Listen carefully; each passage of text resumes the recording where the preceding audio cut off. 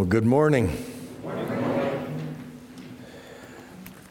It is a blessing to be in God's house this morning on this Thanksgiving week. I wanted to share with you all what a blessing to be here and to share with you what happened at my house. We had several people in the church that invited us to Thanksgiving, so we went to every one of them. No, I'm just kidding. We didn't go to any of them. We chose to just have Thanksgiving with Lisa and I at the house, but let me tell you, we did everything. I mean, she cooked it all, and which is awesome. The only thing we didn't do was a turkey. We just had a turkey tenderloin, which was amazing. I shouldn't talk about food because now you're all ready to go. But anyway, no, it was a great time. I thank you for the invitations, but we had just a great time. And I wanted to share with you, and I mean this from the bottom of my heart, that much like most of you probably did, if you were fortunate to have a nice Thanksgiving meal and all, you sat around the table and everybody around the table, shared something that they're thankful for, et cetera, right? Okay. Well, we did the same thing, and it was amazing. Everybody around our table, Lisa and I,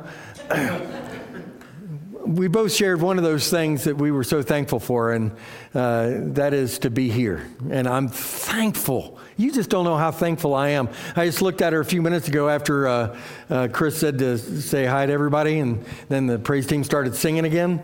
I said, this is a good church, because y'all wouldn't shut up and sing. It was awesome. You all were having fun talking, and that's beautiful. But we are entering, and I need to share this with you because I want you to be prepared for what's coming up. Christmas, it is most certainly one of my favorite times of the year. I'm going to write a song about that one day, make millions. Come on. It's the most one. Anyway, when I was a child, I remember I started celebrating Christmas every year on October 29th. Every year. And you say, why October 29th? Well, little do you all know, you got by the skin of your teeth. My birthday is on October 29th, and you all just missed it. So next year, we're going to really celebrate. I'm just kidding. But I remember as a kid, really, no kidding. As a kid, I remember, it's my birthday. Christmas starts. And it seemed like Christmas was here in no time. And I loved Christmas, and I've always loved Christmas. But being in ministry, I love it so much more. In the past two churches that I've been in, prior to pastoring that church, neither one of those churches had ever done a Christmas Eve service. I'm thrilled coming here knowing that we have a Christmas Eve service in place, but it's something that I put a huge emphasis on for multiple reasons. But I want you to be prepared for that and make certain that you make plans to be here and bring everybody that you know on Christmas Eve service, the Christmas Eve candlelight communion service. You have to call it the right thing. It's Christmas Eve candlelight communion service. Everybody say that with me real quick. Yeah, I cheated. I didn't say anything. Christmas Eve candlelight communion service is a very special, blessed time, but it's so important because you have the opportunity to bring family, friends, neighbors, everybody that you know to that service that so desperately need to hear and know the gospel. So I encourage you to do that. Number two, starting next Sunday, and you apparently you all have not done this, but we are going to do this, and it's very unique. And if you've been in churches that have done it in the past, wonderful. I do it a little bit. No, I do everything a lot different. But anyway, we're going to observe Advent, the Advent candles, every Sunday leading up to Christmas. So make certain that you plan on being here next Sunday, the following Sunday, the following Sunday, and the following Sunday. Oh, just keep coming. But we're going to observe the Advent candles, and I think it'll be very special to you. I know it is to me, so I encourage you to do that. But you can't wait until Advent starts. What we're doing today is we're going to talk about something very special, and that is the birth announcement of Jesus Christ. our Lord and Savior, Jesus Christ. And we're going to go back and look at the prophecy, and I'm going to rush through it very quickly. This is a unique sermon for me. I don't normally preach this way, which is a good thing. I don't know how I preach most days, but you all need to smile and laugh. Let's start with a word of prayer, okay? Let's get it serious. Father, God, oh, I love you so much. You are amazing in so many ways. And Father, you, in my heart and in my mind, outdid yourself, knowing in our simple, fallible nature that we needed proof, we needed understanding, we needed validation, we needed to understand you and your heart. And knowing that, you gave us your word. And in your word, you gave us so many amazing pieces and jewels of information. And concerning salvation coming unto man, you gave us what we're going to look at today, just briefly. Father, I pray, Lord, that you would speak to our hearts. And Father, ultimately, that we would be sold out to you because of you. All these things I pray in Jesus' name. Amen. Unique in that you have all of the outline this morning, and I encourage you to take that, and we're going to run through it. We're going to talk about it. You have 3 references, Genesis and 2 verses in Isaiah up there at the top. I'm not going to read any of those. I want to just jump in, and I want to talk simply about the fact that this prophecy, this birth announcement that Jesus, or that God gave us about Jesus, is nothing short of phenomenal. And I'm going to give you a chance to respond to this birth announcement when all is said and done. Look at what God did. God carefully planned this event. Jesus wasn't born just out of chance. Jesus wasn't born just because of the moment. God had a plan and a purpose for it all, and he had it meticulously planned out. I've heard messages about, well, why did God choose to have Jesus born on the day and the time that he did? Why didn't he wait until today? Or why didn't he do it back shortly after the fall of man? None of those things matter to me. What matters to me is that God carefully planned the event of the birth of Jesus. Prophecy is God's birth announcement, not of months in advance, but a long time, thousands of years in advance. He showed us that Jesus was coming. Fulfilled prophecy is one of the greatest proofs for the spiritual authority in Scriptures. We have this ancient manuscript that we carry around, and I want you to see it for what it is. It's an ancient manuscript. This thing we call the Bible, it is old, and a lot of people criticize you and I because we say we're going to live our lives based on this ancient manuscript. Well, I dare say that it is one of the most amazing manuscripts ever written. It is the most amazing. Amen? Amen. And it is the fulfilling of prophecy means that it's validating itself. It's saying, look what's going to happen, and then it comes to fruition, and it does happen, and it speaks to itself, and it's just phenomenal to me. And the Dead Sea Scrolls are the greatest guarantee that God predicted the birth of his son. When they found those and they compared them to the ancient manuscripts, it's absolutely phenomenal. So today, what we're going to do is we're just going to go through several of the things that were foretold and that we need to pay attention to and grab hold of and enjoy this Christmas season. The first that we're going to look at is simply the virgin birth. It is a definite implication. God told Satan, listen to it, Genesis 3:15, and I will put enmity between you and the woman, and between your seed and her seed. He shall bruise your head, and you shall bruise his heel. Wow. This story about how the woman would give birth.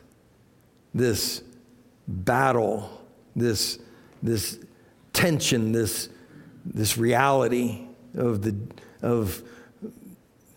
the woman and your seed and her seed. It's amazing. Man has seed and woman has an egg. A woman will give birth without a man. We understand the fascination of that. It's an impossibility. It has to be nothing short of what we would call a miracle. It is a miracle. The heel blow by Satan represents the agony of the cross. The head blow represents the judgment of Satan. Listen to John 12:31. Now is the judgment of this world. Now the ruler of this world will be cast out. Listen to John 16:11 of judgment, because the ruler of this world is judged. Satan is being judged, and Jesus is coming. There's an obvious statement over there in Isaiah 7:14. Pay close attention to it. Therefore, the Lord himself will give you a sign. Behold, the virgin shall conceive and bear a son, and shall call his name Emmanuel, which means God with us.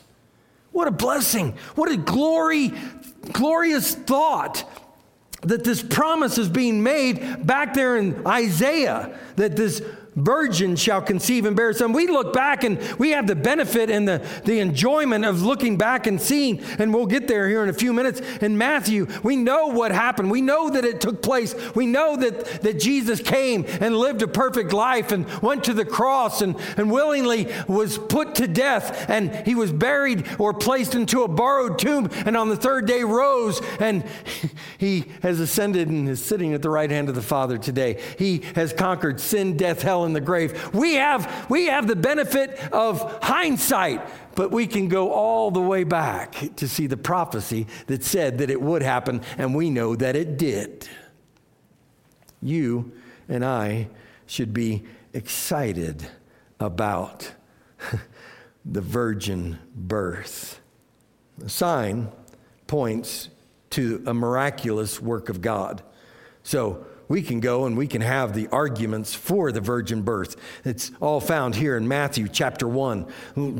Chapter 1 verse 18 says, "Now the birth of Jesus Christ was as follows." This is what took place. After his mother Mary was betrothed to Joseph, before they came together, she was found with child of the Holy Spirit. Did you hear it? Before they came together. They're betrothed.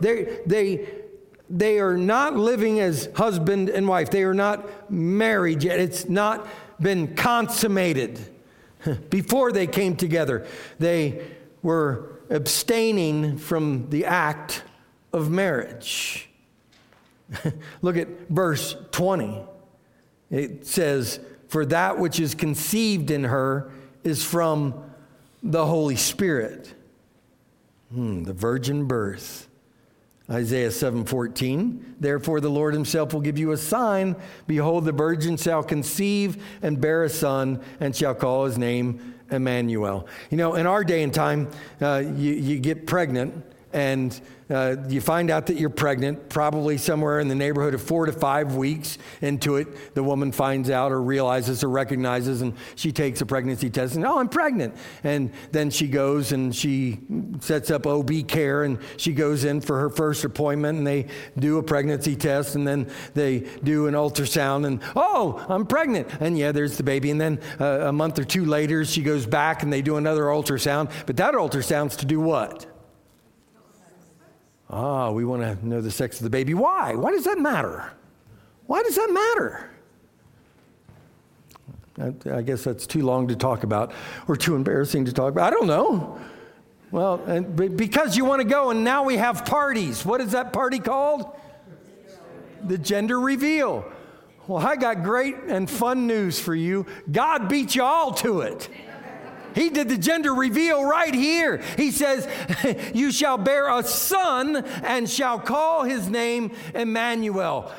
He calls Mary a virgin. Then again, over here in verse 23, I got to turn the page. 23, behold, the virgin shall be with child and bear a son, and they shall call his name Emmanuel, which translated God with us.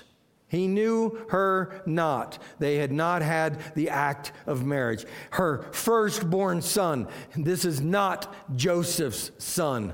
Joseph is listed as the husband of Mary, not the father of Jesus in genealogy.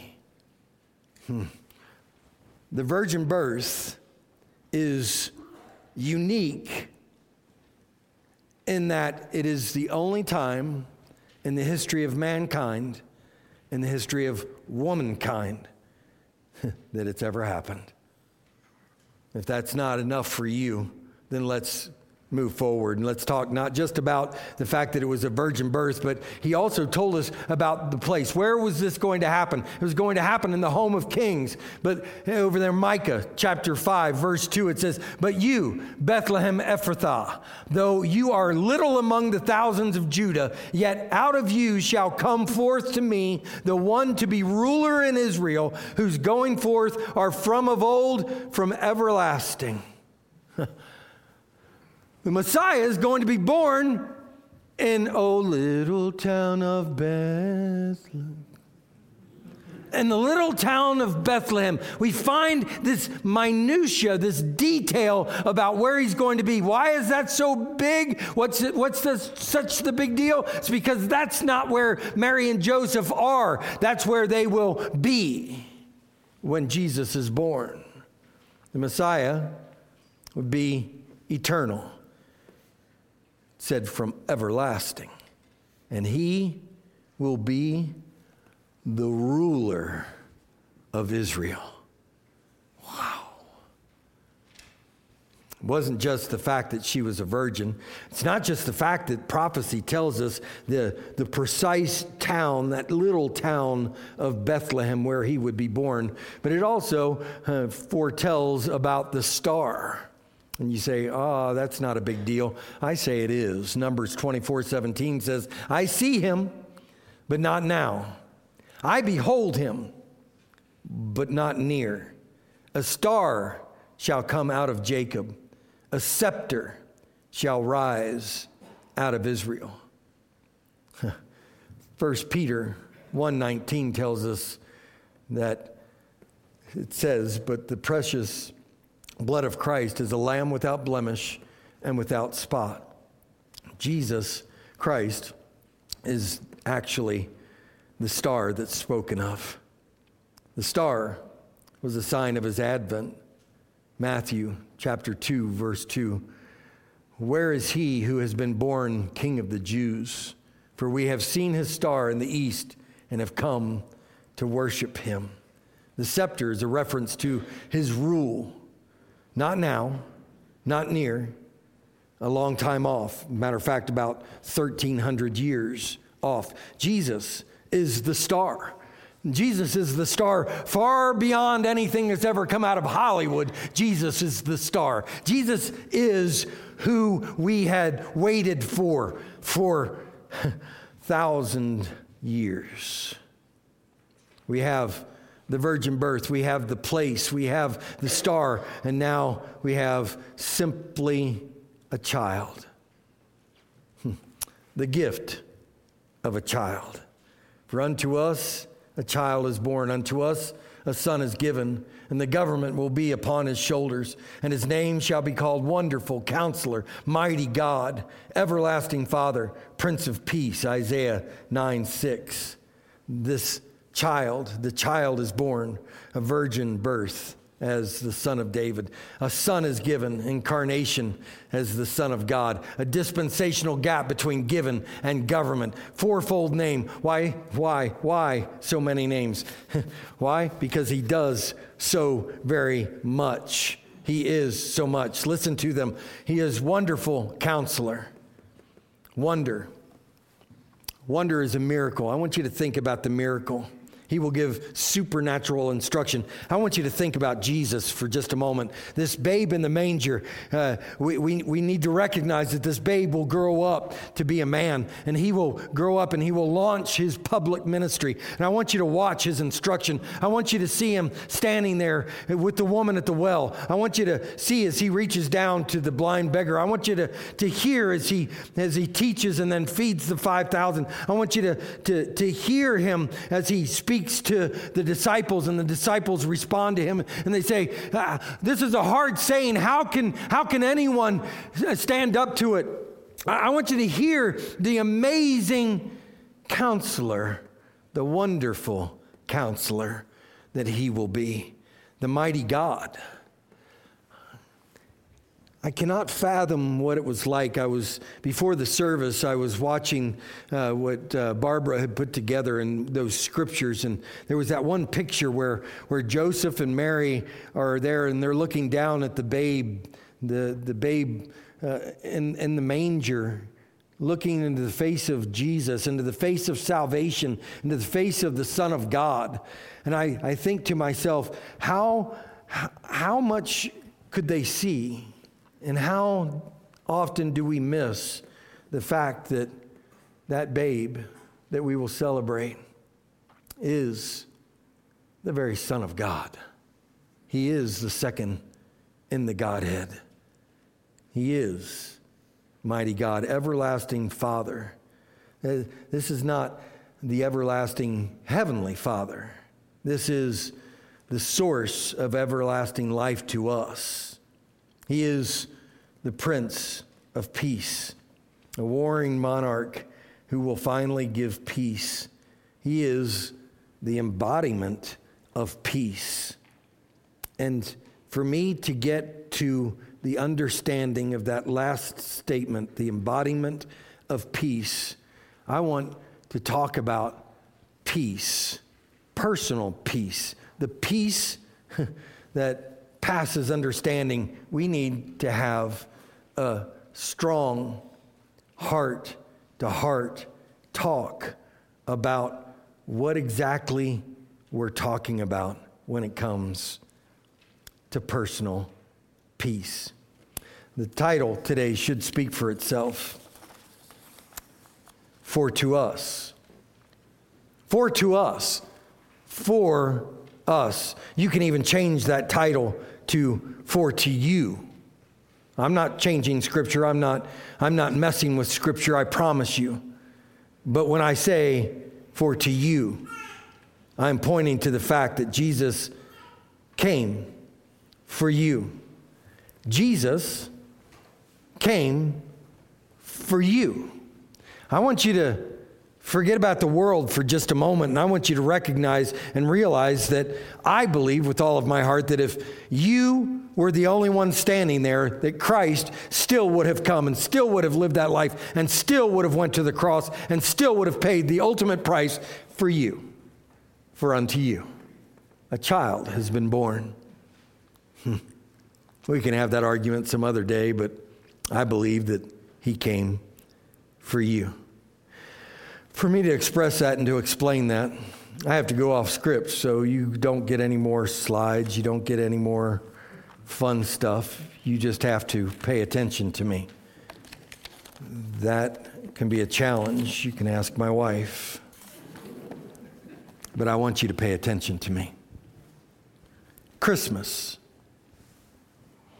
Christmas boiled down all of the prophecy and all of the understanding of what God did in preparation, that birth announcement, telling what was going to happen and how it was going to happen, and the minutia, the detail, so that we could look back and see what actually did take place, and then look back and see what he said was going to take place. It's phenomenal. I've read the statistics, and I've seen what the odds are that if all of those things, how everything had to come to play. It's phenomenal. There's no way that thousands of years men could sit down and pen those words and guess what would happen. They couldn't have guessed what the heart of God would be. It had to be inspired by God himself. And I look at what took place, and I see that babe in a manger, and I hear about that boy teaching in the temple, and I hear about John the Baptist making his proclamation, and I see Jesus going and launching into his ministry, and I watch him, and I follow him through the Gospels, and I think to myself, all because salvation came unto man. I have to read a passage that is not very Christmassy. It's John. You've heard it before. It is the 14th chapter, just the first part. Stick with me. Thinking on Christmas.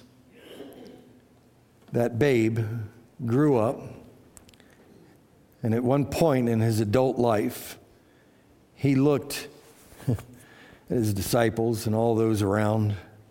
And he looked down through the annals of time, and he saw you and I sitting in this room or wherever you are. And he said, "Let not your heart be troubled. You believe in God, believe also in me. In my Father's house are many mansions. If it were not so, I would have told you. I go to prepare a place for you. And if I go and prepare a place for you, I will come again and receive you to myself, that where I am, there you may be also. And where I go, you know, and the way you know." Jesus is saying, everything that I did, everything that I came to do, it comes down to this. You say you believe in God the Father, believe also in me. He says, I am the one you need to look to. In my Father's house are many mansions. My Father's house, the place where I'm going to, he's got room for everybody. He's got room for everyone, even you. No matter who you are, no matter where you are in life, no matter what's going on in your life, no matter what you've done in the past, no matter what you've done today, no matter what your plans are for tomorrow, he says, in my Father's house are many mansions. There's room for everyone. You know, Lisa makes a great Thanksgiving dinner, but you ought to see the Christmas one. So you all can come to our house. There's room for everyone.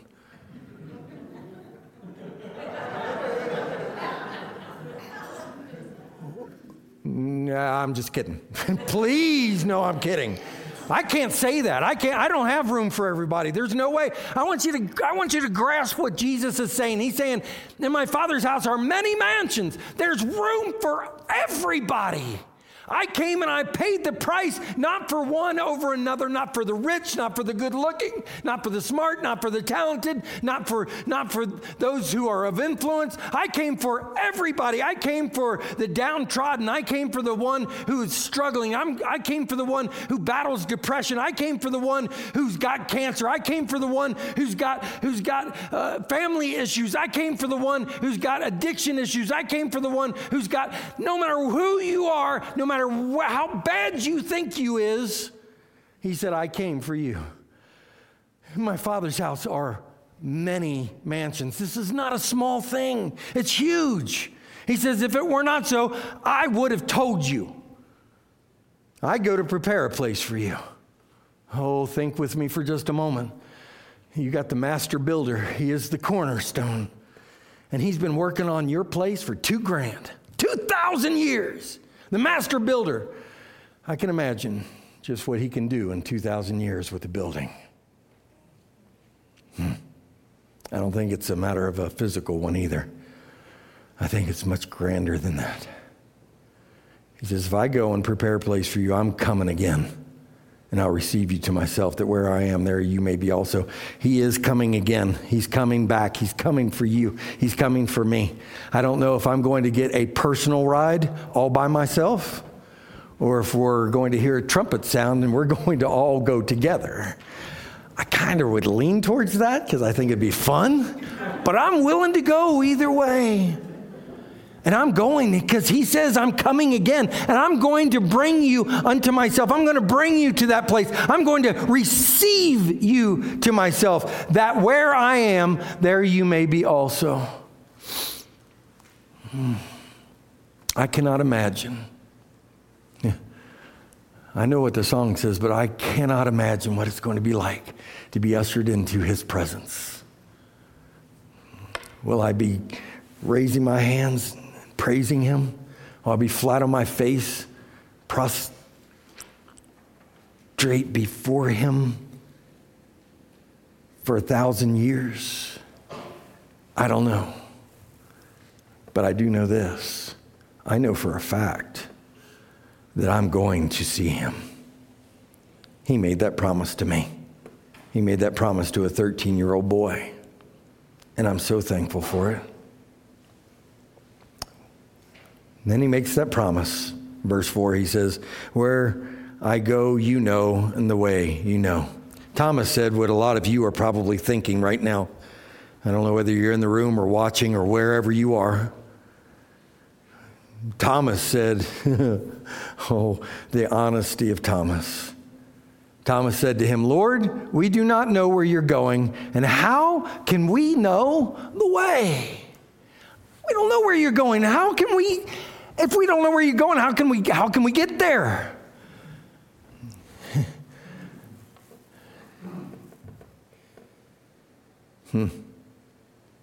I'm thinking about me inviting you all to Christmas dinner, and you all don't know where I live, and I'm glad you don't know the way.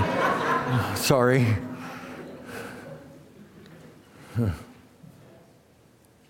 Thomas is confused. Thomas is questioning him. Thomas is asking the age-old question, and you might be that person who's sitting wherever you are right now, and you're saying to yourself, how can I have this salvation? How can I have this promise? How can I have what the preacher's talking about? I've heard this before, but I don't know how to get there. Jesus says in verse 6, and it's not my favorite, it's one of my many favorite verses. Jesus said to him, I am the way, I am the truth, and I am the life. What does that mean? He says, I am the way. See, I don't know which way to go most days until I confer with him. I'm, as the scripture says, I am a man most undone. I want you to understand, if you don't know Jesus as your Lord and Savior today, that means that you are going in one direction. And let me describe what that direction is. You're going in this direction. You say, well, what is that? Well, you're living for sin and self, and you are wandering and you're lost, and you are living for what will ultimately be destruction for all eternity. Here's the reality I want you all to understand. There's not a soul within the sound of my voice right now. There is not one soul within the sound of my voice in this room or somewhere else that is not an eternal being. You will live forever. You say, well, wait a minute. Then what's the problem? Well, here's the problem. Your existence, that living that I talked about, it's kind of a sketchy word. Living for eternity, or really dying for eternity. See, if I don't do something about this direction that I'm going in, and I'm lost and I'm undone, I'm living for sin and self and whatever labels you want to place on it, I'm going to, at the end of this life, when my heartbeat goes ka-thump the last time, when I breathe my last breath, I'm going to spend an eternity in a devil's hell, a place not created for me, but a place that I will be banished to nonetheless. Unless I repent of that sin. What does it take to repent of sin? First, it takes recognizing that sin is sin. When I talk to children, I like to make certain that I ask them the question, are you a sinner? Then I don't think we're ready. But let's talk about it some more. When I was in Uganda, Africa, talking to the Mening people who had never heard about Jesus Christ before, I would talk to them about sin, and I would have to express to them what sin is, because I would say, do you know what sin is? They did not know what sin was, and the language that they were using didn't have one, because nobody had ever told them about it. So I had to make them sinners before I could get them saved. That's humor. Sin, you have to recognize your sin for what it is. And it has to make you mentally, emotionally, spiritually, and physically sick to the point where you say, I no longer want to live for sin and self, and I want to leave that behind and turn to someone. Repentance is turning away from something and turning to someone, and that someone is Jesus Christ, because he is the way back to the Father. Dear Jesus, I know I'm a sinner, and I'm sick of my sin and myself and the life that I'm leading. Forgive me of my sin. Wash me white as snow. Cleanse me from all sin and all unrighteousness, and make me your child, that I might live with you and the Father forever. Thank you for saving me. That means I'm now perfect. Understand, that means that he has saved me from my sin, and he has cleansed me from all unrighteousness. But as I sin and I recognize my sin, I turn from that sin and I say, Father, forgive me. Jesus, Lord, forgive me. Cleanse me of that sin. I repent of that sin. Repentance means I'm not going back to that sin ever again. And it's sort of like this. We're called to be a Christian. Once we're saved, we're called to grow in Christ. And it should look like this, each and every day getting closer and closer to him. Problem is, if we're all going to be honest with each other, our Christianity begins here and we begin to grow. We usually have a pretty good start. It usually starts pretty good because we're excited and we're happy and we're thrilled with the fact that we have our salvation. And then something happens and we digress and we go down. And then we have a spiritual awakening, then we digress. And then what? And then we spend some time here. And our Christianity looks like that. You know what those dips and plunges are? It's when I recognize that I'm falling back into sin and I'm giving it back to him, and I'm growing closer to him each and every day.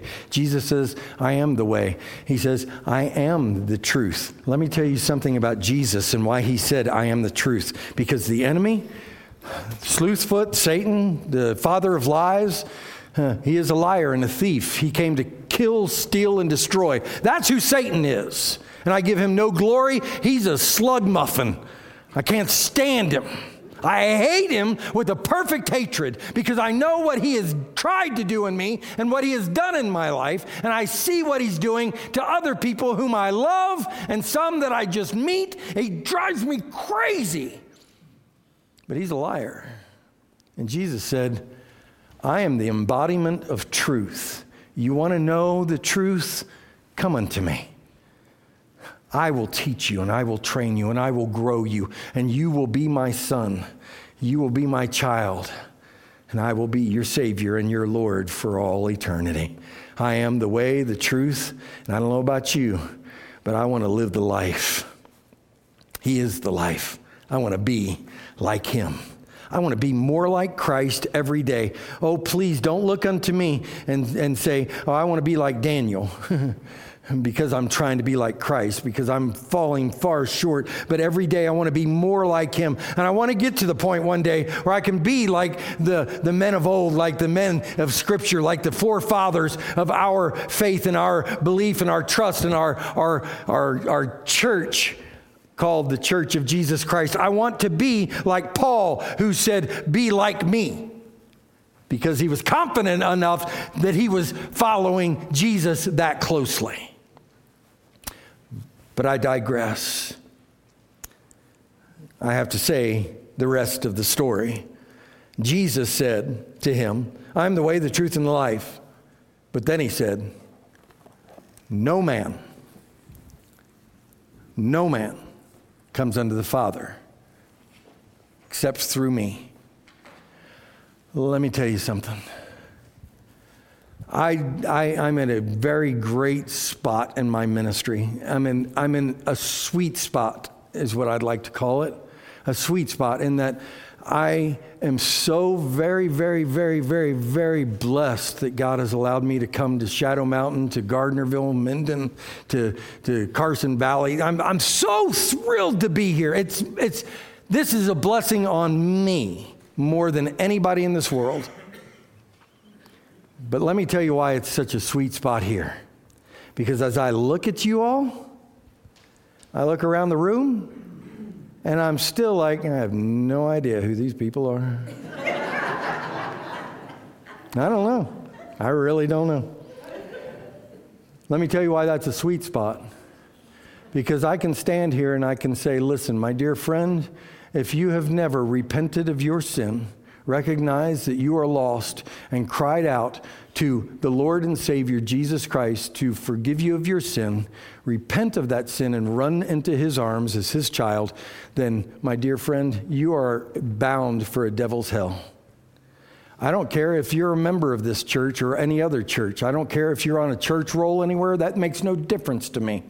I don't care if you've ever been baptized. I don't care if you've ever made a profession of faith before, but you did it because grandma said you needed to do it, or because mommy and daddy drug you to church, or because of a business deal and you thought, well, if I become a Christian and a part of that church, then I'll get more business. I'll sell more cars or refrigerators or whatever.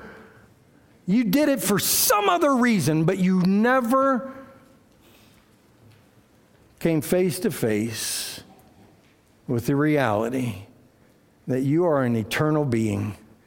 And you are either going to go and enjoy your mansion in the Father's house, or you're lost and you're going to spend an eternal death in hell. I'm not here to scare you. If I could scare you into heaven, I'd scare everybody I could find. That's not my intention. That's not how it works. I want you to recognize and realize if you're lost, you need Jesus today. And he is the way, the truth, and the life, the only way back to the Father. That one salvation that came unto man, that babe that we celebrate at this Christmas season, he is the one that God provided for you and I to find a way back to him. Do you know him? Do you know him as your Savior and as your Lord? Have you been wandering? Even if you know him, have you been wandering? Have you walked away from him or run away from him, been drug away from him? Today is the day to recommit your life to him and say yes to him all over again. The praise team is going to be making their way up here. If somebody needs to go get them or whatever needs to happen, I'm good with it. But we're going to do something that we haven't done since I've been here. We're going to have a moment of invitation. When I say a moment, I mean this. I'm going to stand here for one verse unless I need to stay longer. If you need Jesus Christ as your Savior and Lord, and you recognize that this morning, you know that you're lost, and you know that if you go out here and you walk out these doors and you go wherever you're going and you don't make it there because your moment has come and your life ends, you need to know that you know Jesus, because at that moment it would be too late. Know him today. Know him before you leave this place. Recommit your life to him today. Maybe you have family. Maybe you have friends. Maybe you know your banker or your hairdresser or your cashier wherever you shop at, or maybe it's the next door neighbor, or maybe it's a coworker, maybe it's your boss that you know or you believe doesn't know Jesus Christ as your Lord and Savior. This would be a great time to come and bow at this altar and pray for those family members or those friends or those people that you know that don't know Jesus. Listen, this is the opportunity of a lifetime. It's called Christmas. Everybody is okay with talking or hearing about the Christ child. Let's make much of him.